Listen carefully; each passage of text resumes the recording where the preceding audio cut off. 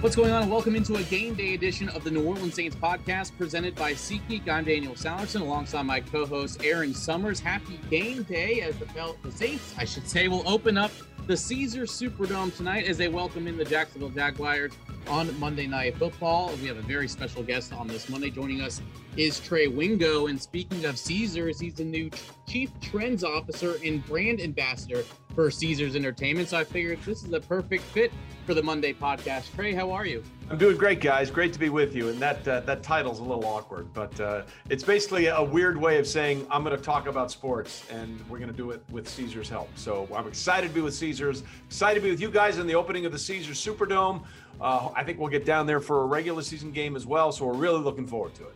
Absolutely. Can you kind of go about a little bit more about your role with Caesars and kind of how that evolved? Yeah, sure. I got a call about a month ago from a guy that used to work at ESPN and said, hey, some people would like your information. And I'm like, well, who are they?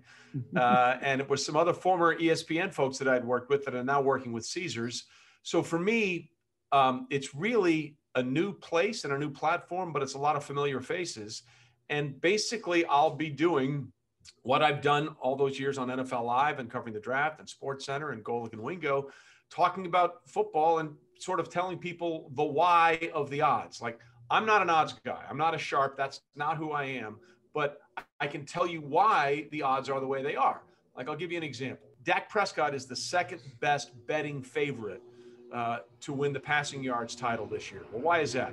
Well, in the last three games before, only behind Patrick Mahomes, by the way, the last three games before he got hurt, he threw for 450, 472, and 502 yards. If you took the games that he played last year and extrapolated them out over a 17-game schedule average, he would have thrown for over 7,100 yards. The 16-game record for most yards in a season is still Peyton Manning at 5,477, I think it was back in 2013. So basically, my job is to tell, well, why is it this way? Well, because this is what the numbers say. You know, there's a reason that the Washington football team isn't considered the favorite to win the NFC East again, because no team has repeated in that division since 2003 and 2004 when the Eagles did it. So I'm going to be basically talking about football in the same way I've always talked about it, just in a different platform.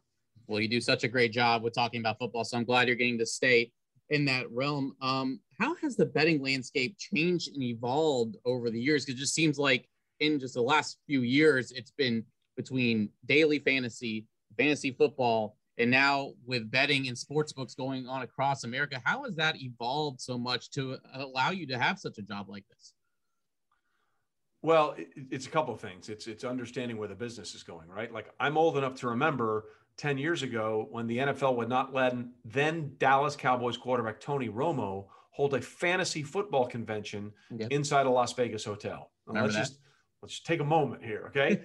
They would not let a starting quarterback show up to a Las Vegas hotel and run a fantasy football marathon. Now we have an NFL team in Las Vegas. So it's just an understanding of where the industry's going. And quite frankly, we all knew this was coming eventually. Like, we set the line for NFL games based on 2 weeks of injury reports, right? You get them on Wednesday and then you get them on Friday. There's no other reason for the injury report to exist. The only reason, like, if you're Drew Brees, you don't want to know, you don't want your other team to know where you're hurt. You know, you don't want that out there. It's out there so the line can be set. So I think the best thing about this new atmosphere that we're in is that we're all just being a little more open and honest about it, right? It's always been a part of it. It's always been a big driving force behind the incredibly profitable and successful and wonderfully fun business of football. I think we're now just saying, yeah, this is what it is, guys. Yeah, absolutely. I think that's a great point. And of course, we'll be looking forward to your work with Caesars. But also, before I get to Aaron, I want to talk about a little bit about your podcast, because you are still talking football on your own platform now, the Half Forgotten History. Tell me how that came about.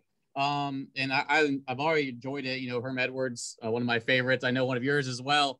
But kind of what made you get into the podcast realm, and where can folks find it too? Well, you can find it anywhere you get your podcasts or on my YouTube page, Trey Wingo Presents. First of all, Herm's a treasure. Like, Herm's a national treasure. He is.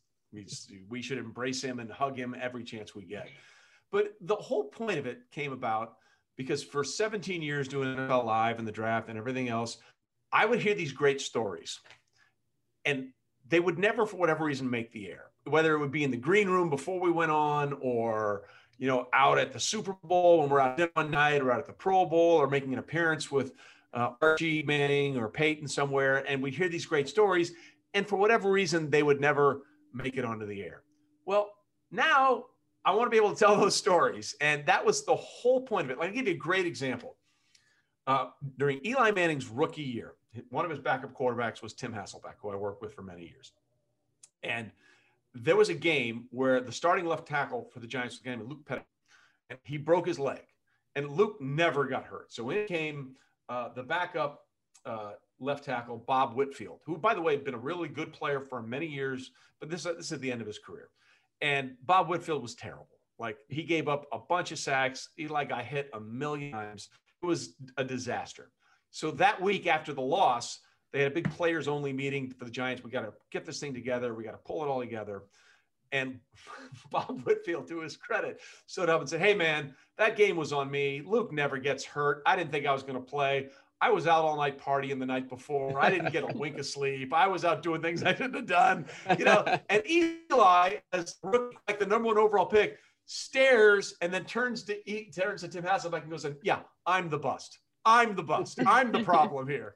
It's those kind of stories that I've heard and known over the years that I want to share with people, and just have these guys tell them in their own words. And that's been a real fun part of it. You've mentioned some families that are close to New Orleans here with the Mannings, of course. But when are we going to get a Saints-centric podcast from you on this half-forgotten history? Who do you want to hear from? Deuce McAllister? Tell me, who do you want to hear from? I will make it happen for you. You give me the name and I'll make sure I get him. All right, we'll have to work on that. I know you're really familiar with the NFL. Kind of what are some of the storylines you're following this season? Well, you know, we haven't had, and this is not going to sit well with a lot of New Orleans people, but we haven't had two teams playing a Super Bowl in back-to-back years since Super Bowls 27 and 28, when the Cowboys beat the Bills 2 years in a row, one in Pasadena, one in Atlanta. It's going to be hard for me not to see, barring massive injuries and all kinds of crazy things, how that doesn't happen again. The two betting favorites, by the way, according to Caesars Sportsbook, to get back there, are the Chiefs with 17% of the bets and the Bucs with 16%. So you have the Bucs, who brought back all 23 starters. I say 23 because Antonio Brown wasn't a starter, but he might as well be. You know what I mean? So Jason Light, the GM there, did an amazing job bringing everybody back. I know the Saints have won that division 4 straight times, the second longest active streak in the NFL. But if the Bucs are right, and if Tom Brady eventually will age. I believe that. Like, eventually he will age. Unless he gets up one day and says, "Hail Satan, you know, I'm the son of the devil and I'm going to live forever," you know? So I don't think it's going to be this year that he ages, but it's going to happen at some point. But if he's healthy and Patrick Mahomes is healthy, it's hard for me to not look at those two teams and say, that's the best team in the NFC and that's the best team in the AFC. So again, I'm sorry, Saints fans. I'm not trying to ruin your optimism, but you have Brady in a year or two with that service and that system. And now you've got, you know, Jameis and Taysom and all kinds of question marks of how it's going to go forward for the Saints this year. Yeah, so we'll put that talk with the Bucs to bed and focus on the second part of what you said there. With the quarterback situation here with the Saints, what are some of the things that you're liking out of camp so far, and what do you feel like this team can accomplish? Well, listen, they're really talented. I want to make sure that everything's good with Michael Thomas. That has been a weird story this entire summer. You know, it feels like there's some trust issues back and forth that need to be worked out, and Michael Thomas is the surest thing I know of making a catch in the NFL. Throw it to Michael Thomas, he'll catch it. That much. I don't know much, but I know that much. So I hope they get that going. Really, it comes down to one thing for me. It comes down to, can Jameis stop the turnovers? And, you know, Jameis is really good unless he's really bad, right? I mean, that's sort of what it is. He's the first 30-30 man a couple of years ago, at least 30 touchdown passes and 30 interceptions. If Jameis can stop, as my friend Herm Edwards would say, serving them up like Waffle House, I think the Saints have a real good chance to win the division and get back into postseason. But if he doesn't, there are going to be problems. I mean, this is a game built on points and turnovers. That's the way the NFL is played now. That's the way the NFL is legislated to be played now. A turnover is just as good as a defensive stop. So if he can limit that, the Saints still have plenty of weapons, and I think that defense is going to be pretty good. All right, so Monday's going to be my first game in the Superdome. Have never been there. Wow. How many times have you been there? Do you have any memories from attending any of these games?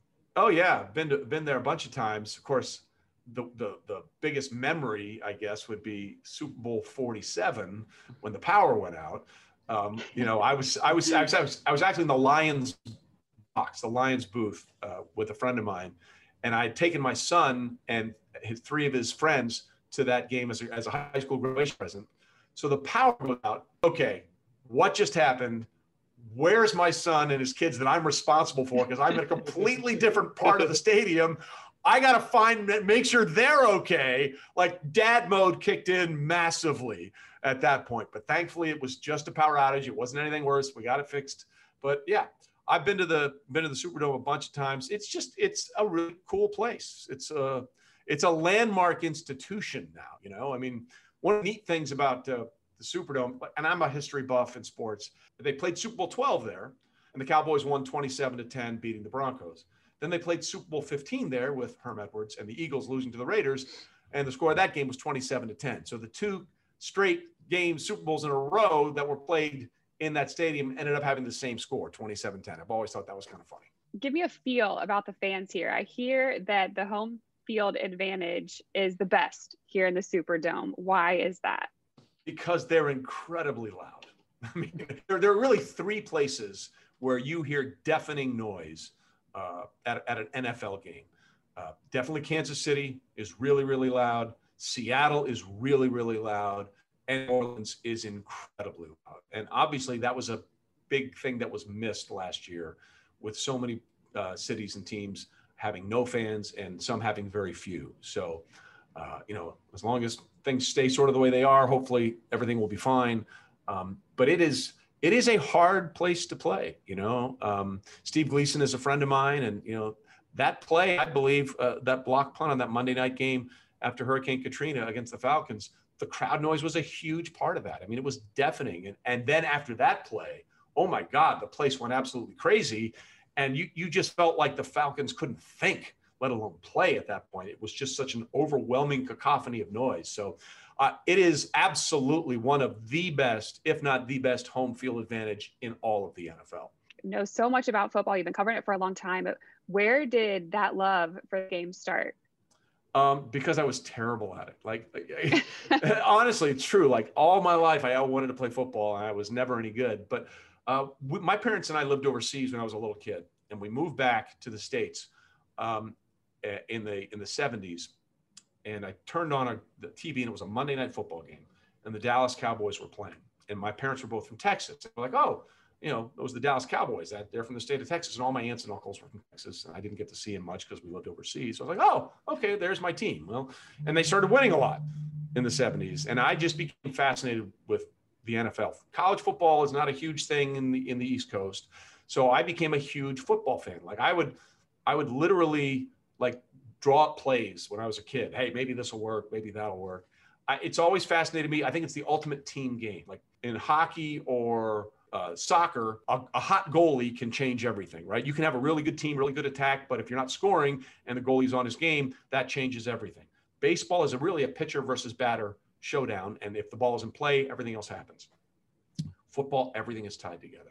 You could have the best quarterback like Drew Brees, but if you don't have a Michael Thomas, it doesn't matter. You could have the best receiver, but if the offensive line is terrible, quarterback's not going to have time to give him the ball. To me, the glory and the beauty of football is that it's 11 men pulling together on one side of the ball against another 11 men. And if you guys aren't all on the same page, you're going to get destroyed. And it's that unity about football. It's the myth and the magic of the huddle. It's the locker room presence. You talk to so many athletes that I've had the pleasure to work with. They say what they miss most isn't the game so much as that camaraderie that they felt inside that locker room, that we're in this together. I'm getting goosebumps, man. Yeah. And that's why I love football. It's different than and you can't be dispassionate and play it, right? You can go through a January game in the NBA and well, whatever. Can't do that in football because you get your butt kicked. I mean, you have to bring it every week. And that's what I love about football. Absolutely. And before I let you go here, when we talk about football, everyone loves it so much that they're adding another regular season game this year with 17, only 3 preseason games. Yeah. And now, so what are your thoughts on 17 games? Is it ever going to be more than 17? Do you think 17 is the right number? Well, no, I don't think 17 is the right number. I would have stuck at 16 because look, but I think we're probably headed to 18 at some point. A couple of things. I'm really surprised. Well, no, I'm not surprised. I wish we wouldn't have had preseason at all because we didn't have any preseason last year, and football looked like football to me. I mean, I didn't see a huge difference in the first month of the season. But we're having preseason because there's money involved, right? Those are games you can sell on Monday Night Football on ESPN. Yeah. And the local broadcasts make money on preseason games. Ticket sales. You have a season ticket package. Well, you got to buy the preseason games as well. What I'm curious about with the 17-game schedule is now we have a conflict of home and away games, right? One year, some team will have 9 home games. Somebody will have 8. So what happens if, and I'm really curious to see if this plays out this year. What happens if a team misses the playoffs by 1 game, but they had 8 at home and 9 on the road, and the team that makes it had 9 at home and 8 on the road? Then I think there might be some issues, I'm Right. really curious to see if that plays out. Yeah, I think you either got to go to 18 if you want to add one or go back to 16. You're right. I think there's got to be an even playing field when it comes to home and away. So it should be interesting. That's for sure. That's Trey Wingo, Chief Trends Officer and Brand Ambassador. I'm just going to call you Trendy. I mean, you got trends in your new name. He's Sure. a trendsetter in Trey Wingo. Trey, we're looking forward to all your work with Caesars Entertainment. We're looking forward to having you inside the Caesars Superdome, a match made in heaven. And we appreciate all the insight today. Happy to be with you guys, and whenever you need me, let me know. And happy to be working with you guys and Caesars and the Superdome. There he goes. That's Trey Wingo again, Chief Trends Officer and Brand Ambassador for Caesars Entertainment. Also, don't forget about his podcast, Half Forgotten History. Already that one story they told us about Eli Manning was good enough for me to continue on listening with that podcast. But Aaron, here we are, your first game day inside the Caesars Superdome as the Jacksonville Jaguars roll into town. Whether it's going to be Trevor Lawrence, we'll see much of him. We're not sure, but I'm sure you're looking forward to your debut in the Superdome and appearing on the pregame show. Yeah, I mean, Trey was getting me hyped up already, too. He talked about how great it is inside the Superdome. That's all I hear. I hear a ton about how passionate this fan base is, how loud that they get. So even for a preseason game, I am expecting to be wowed when I go into the Superdome on Monday. And I know it's going to start in Champion Square when I'm out there with the fans before the game. Can't wait to get a feel for everybody and what they bring for these Saints games. Absolutely. Make sure to stop by and say hello to Erin in Champion Square. She'll be out there for a little bit before the game tonight. So 7 p.m. tonight, you can watch it nationally on Monday Night Football, but also locally here on WDSU. And, of course, you can hear it locally on WWL. But make sure you tune in to John DeShazer, Todd Graffinini, and Aaron on the Saints pregame show, and then they'll be back on the Saints postgame show as well after the game on NewOrleansSaints.com and the Saints app presented by Verizon. If you're heading to the game, which we hope a lot of you are, make sure you have your proof of vaccination, whether it's a card, whether it's a picture, or also a test within the last 72 hours of a negative PCR test, and hopefully you can get in the dome, and we'll get back to as close to full capacity for a preseason game as we get. On that note, we're not done just yet. I know Trey Wingo is a huge get for us here on the Saints podcast, but at practice on Friday night, Todd Graffinini had a chance to get in touch with Peter King of NBC Sports. Here is their conversation about the New Orleans Saints heading into this 21 season. Back here in the New Orleans Saints podcast presented by SeatGeek. Very pleased to be joined by NBC's own Monday morning quarterback, 3-time National Sports Writer of the Year, Peter King. Peter, welcome to New Orleans. It's great to see you. This has been a very interesting training camp, to say the least. But, again, welcome, and glad to have you here in the Dome. It's great to be here, and it's great to be on the road again. Great to see one of the most interesting chemistry experiments in football. The Saints are going to be fun to watch this year. It has been an interesting training camp, to say the least. One that the fans here in New Orleans have not really been used to in the last 15 or 16 years, obviously with the retirement of Drew Brees. And there has not been a quarterback competition in a very long time, and that has dominated the airwaves here in the last few months. Yeah, and I mean, I think it's going to go right down to the wire. Obviously, Sean Payton would like to get the decision made before the final preseason game and settle into a couple of really good practice weeks with whoever the starter is going to be. That's why I think, this Monday game is going to be pretty important, because clearly, if he had made his decision by now, you'd think he would have announced it. So I think Monday is going to probably be the last chance for both quarterbacks to present evidence to the jury to convince the one-man jury of who should be the starting quarterback. It is an interesting situation, too, for Sean Payton, just to make that type of decision. We talked a lot here in the last couple of weeks. These are the type of situations that really Sean Payton over the years has thrived in, especially when it's kind of an underdog type of situation, because there's really not a lot of respect national-wise about what the expectations are for the Saints, and that's really been the case when he has kind of stepped the game up over the last few years, especially when Breeze has been out the last couple of years. See, I mean, my whole issue with what people think of the Saints is that it's not like this team has to go out and score 35 points a week.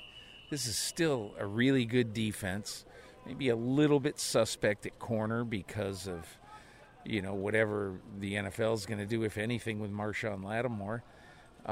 So I still think this is. I mean, I don't think this team's as good as the Bucs, but I don't think they're far away from the Bucs, as the playoff game last year showed. I mean, clearly, if the Saints don't turn it over the way they did, that probably was going to be a different outcome. But be that as it may, I mean, this is a team that I don't think they need to get like top 6 or 8 quarterback play, to be playing in January. I think if anybody is thinking that this is going to be the start of a long decline because Drew Brees has walked away, and it might be, but I certainly am not assuming that it is. Well, that has really been the key in the last few years. Even, Brees, you could say, wasn't at the top of his game. The defense has really stepped to the forefront, and that's why, you look up in the rafters and you see those 4 straight division championship banners. Yeah. A lot of that has to do with the defense, and it's just been very solid on all 3 levels. I mean, I think, you can point to a lot of different things. The consistency of Cam Jordan, the fantastic acquisition of Demario Davis, and then, look, I think the secondary, which might be a little bit threadbare if they have to start the season without Marshawn Lattimore. I think the secondary might be what people would look at the start of the season. It could be the Achilles heel, but we'll see. I mean, I think the benefit to this team is that they are going to be able to pressure the quarterback. When they play Aaron Rodgers on opening day, Aaron Rodgers is going to feel the hot breath of that defensive front. And now, look, he doesn't usually get rattled or distracted by things like that, but there's a lot of quarterbacks that still do. So I think their defense is going to give them a chance to win every Sunday. Talking with Peter King of NBC Sports here on the New Orleans Saints podcast presented by SeatGeek. Here's the other thing, Peter, that kind of went unnoticed last year. Well, unnoticed in a grand scheme of things, but we're back in the Superdome here for a night practice, and for the first time in 2 years, we're going to have a full house. Last year we had 3,000 tops. That's a big difference in this building. I think what is so interesting, I think the Saints have done a conscientious thing in basically telling their fans, look, you've got to be vaccinated or you've got to show proof of a negative test, in the last 72 hours. I think that's it. And to me, I think that is just going to encourage, I think it's going to encourage more responsible behavior. I'm on a long training camp trip right now, and I'll end up being in 18 different places by the time I'm done. And when we got into, my videographer and I get into New Orleans late on Thursday night, immediately we could tell that this was a different place than most of the other places we were at, from the mask mandate in the hotel to just feeling a little bit like they're taken a little bit more seriously than a lot of places around the country. And I commend them. I commend Mrs. Benson and Mickey Loomis and the everybody in the organization, because they basically are saying, hey, listen, let's nip this in the bud and let's show the rest of the country that we can have a full house responsibly. Well said. Before we let you go, where you're off to next, and how excited are you to just get back on the road? You touched on it early on, but I mean, last year you weren't able to do any of this. Yeah. Last year, what I did last year is I went to 4 camps, but it was like I was watching it from the moon. Mm-hmm. The most hilarious thing that happened last year is that I watched a Tampa Bay Buccaneers practice, and I was, 15, 20 feet away from Tom Brady for like an hour. And then after practice, I had to hustle and get to my rental car and like sprint to my hotel so that I could get Brady on a Zoom call. Right. And so, anyway, it was just different. And this year it's better being able to, actually talk to some guys and see some guys. And look, we all want to be back to normal. I totally get it. But I think we all have to be adults about it too. I think we just got to follow the rules. And I think we have to basically look at this as, the sooner we all take this pretty seriously, the sooner I think we're going to get back to some degree of normal. Well said, sir. Peter King, thank you so much for your time. Safe travels. Can't wait to see you on TV, and let's get back to normal as soon as we can. Thanks very much, Todd. Appreciate it.